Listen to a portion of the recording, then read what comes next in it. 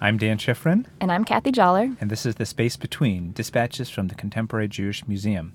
We're here today with Oakland-based artist Merav Tzur, whose video piece, Grafted Arboreus Sabius, or A Failed Attempt to Propagate the Tree of Knowledge, is among the most popular works of art in our exhibition Do Not Destroy, Trees, Art, and Jewish Thought, an exhibition in the Dorothy Sachs Invitational.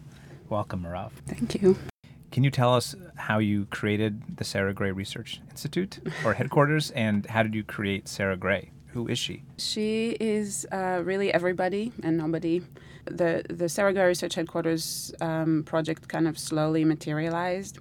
It really started from when I just came to the United States, and every time I wanted to order a pizza or say my name for people at parties, it was just like this ongoing, very long process of saying my name, and then I had to spell it, and some people wanted to write it down and make sure that they're saying it right.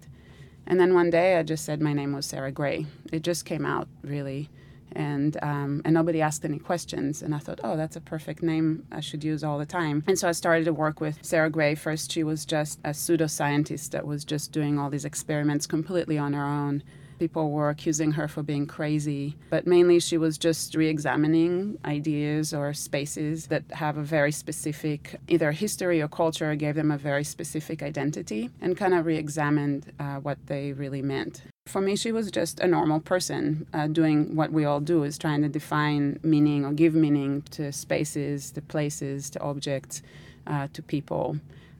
Could you give us an example of one of her experiments or something the Institute has done? So before the Institute actually became an institute, when she was just working on her own, she came to the conclusion that the West Oakland BART station is actually the entrance to paradise. In fact, the Four Corners Paradise, she called it. Not a common perception. Not a common perception. I live right across the street from the West Oakland BART, and I am very much, I've been living in West Oakland now for probably 15 or 16 years. And so I'm very much a part of the neighborhood. And to me, always when I say I'm from West Oakland, people will identify it as a ghetto, or they have already preconceived ideas about the specific neighborhood.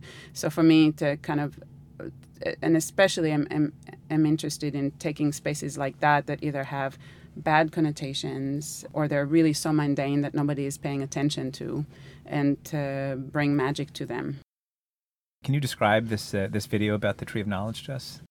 So in the video, the Sarah Gray Research Headquarters decided that they're going to try to propagate the Tree of Knowledge. And so the way that they go about it is that they go into the first 10 pages in the internet to try to figure out what was the Tree of Knowledge.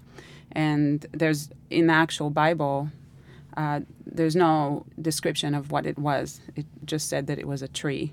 And so the first 10 pages on the internet yield about 17 different species, that different interpretations, like Rabbi so-and-so said it must be wheat, and of course Christianity says it's apple, and there's a 14th century mural in France, in a church in France, where they're actually picking magic mushrooms.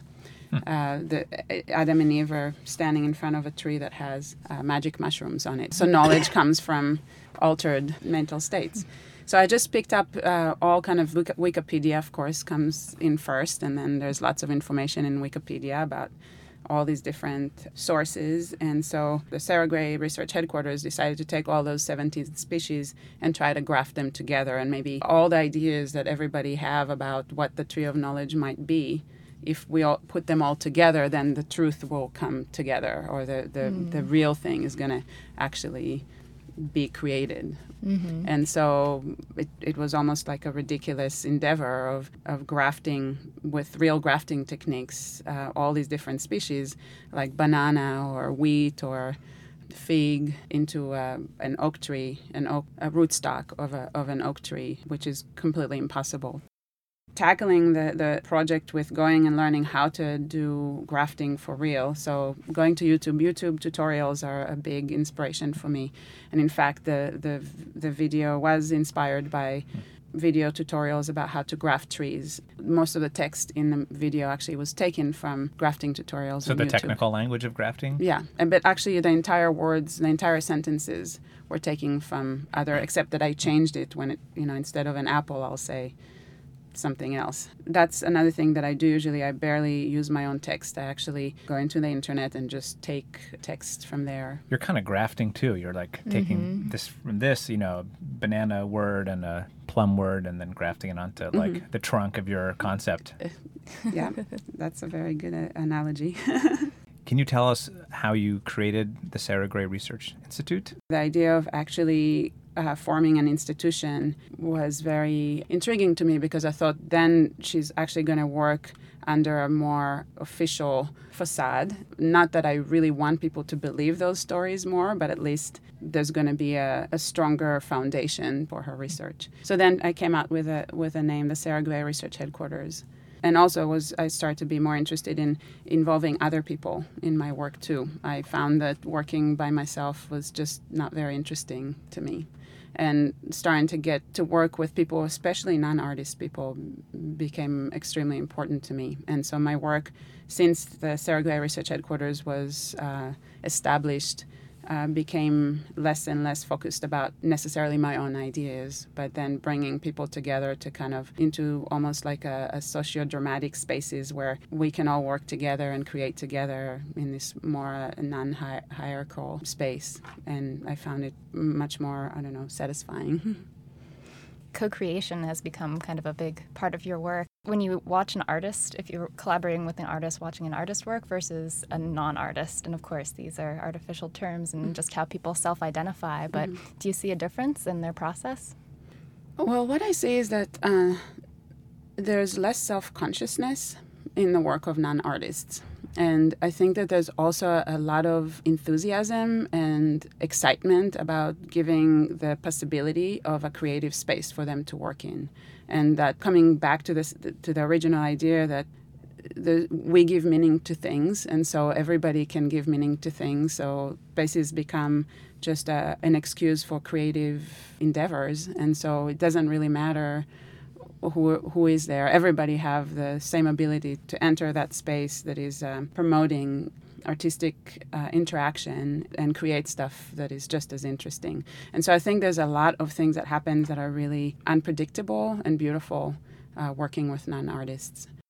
So I think a lot about Israeli culture. There's this idea of Israel as like the startup nation, and they're constantly kind of creating things and improvising, and there's an element of not being afraid to try things and using material at hand. And so I've been thinking about that as a definition of Israeli culture. And I just wondered whether there is some aspect of Israeli culture that, not just in the kibbutz, which is maybe a little bit more extreme in that way, but there's some aspect of just trying to, just like a DIY mentality, just to try to, if you're building the country from scratch. A lot of times when I go back to Israel, I realize that a lot of my work is very much influenced by my upbringing in Israel for many different reasons that we didn't touch on today. And one of them that is really important is that I grew up on the kibbutz social community. And one of the tools, child-rearing tools that they had was instead, we didn't actually have playgrounds like the playgrounds that we maybe had a couple of slides.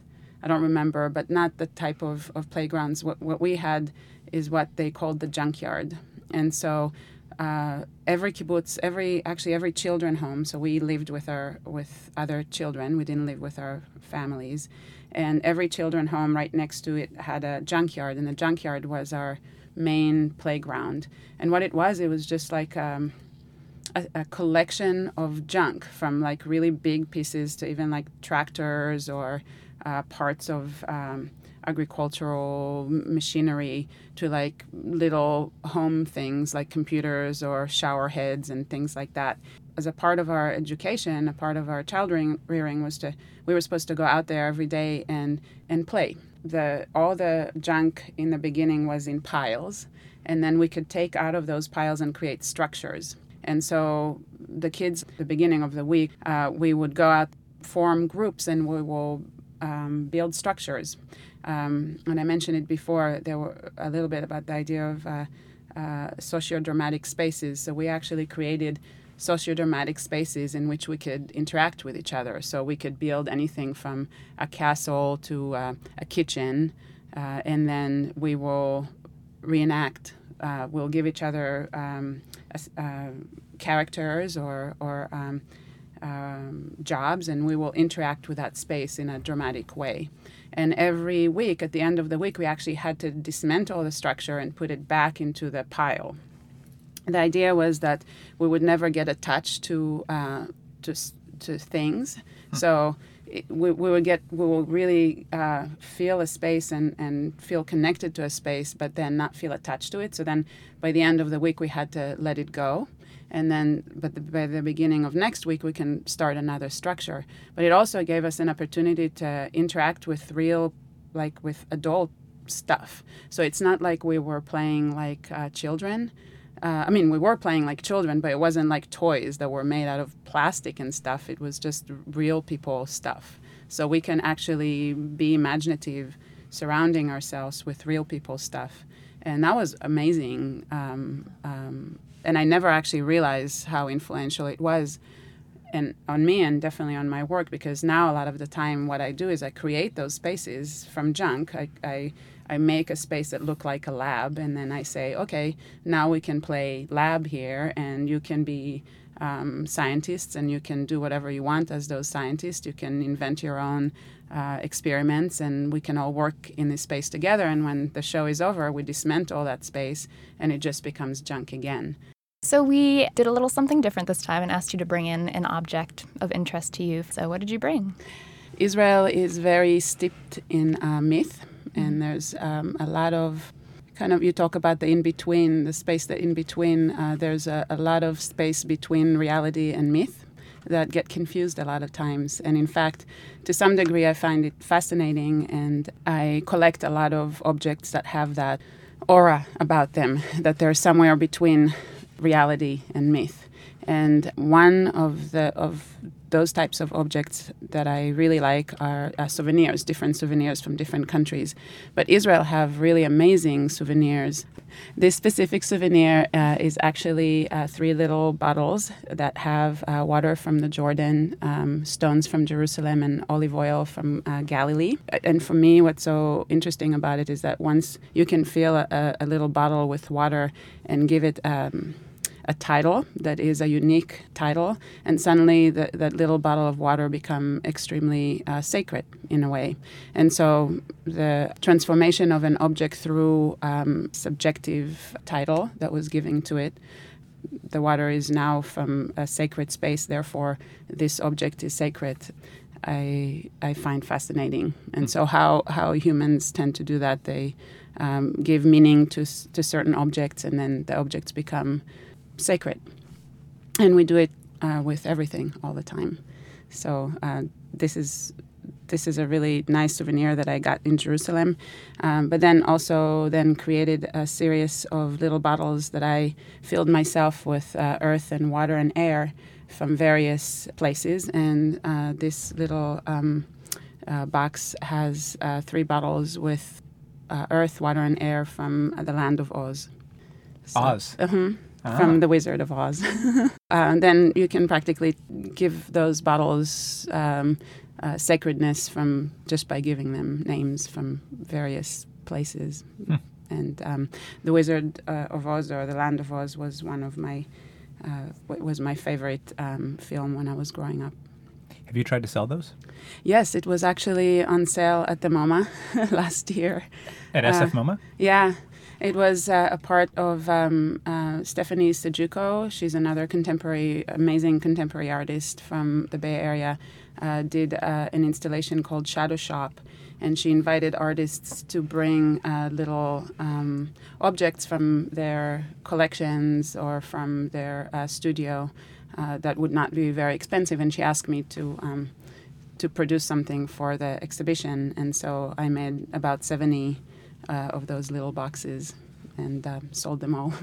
Wow. That's amazing. Can I ask how much you sold them for? $7 each. $7. Wow. Okay, well, thank you, Merav. Yeah, thank you. Thank you so much. You're very welcome.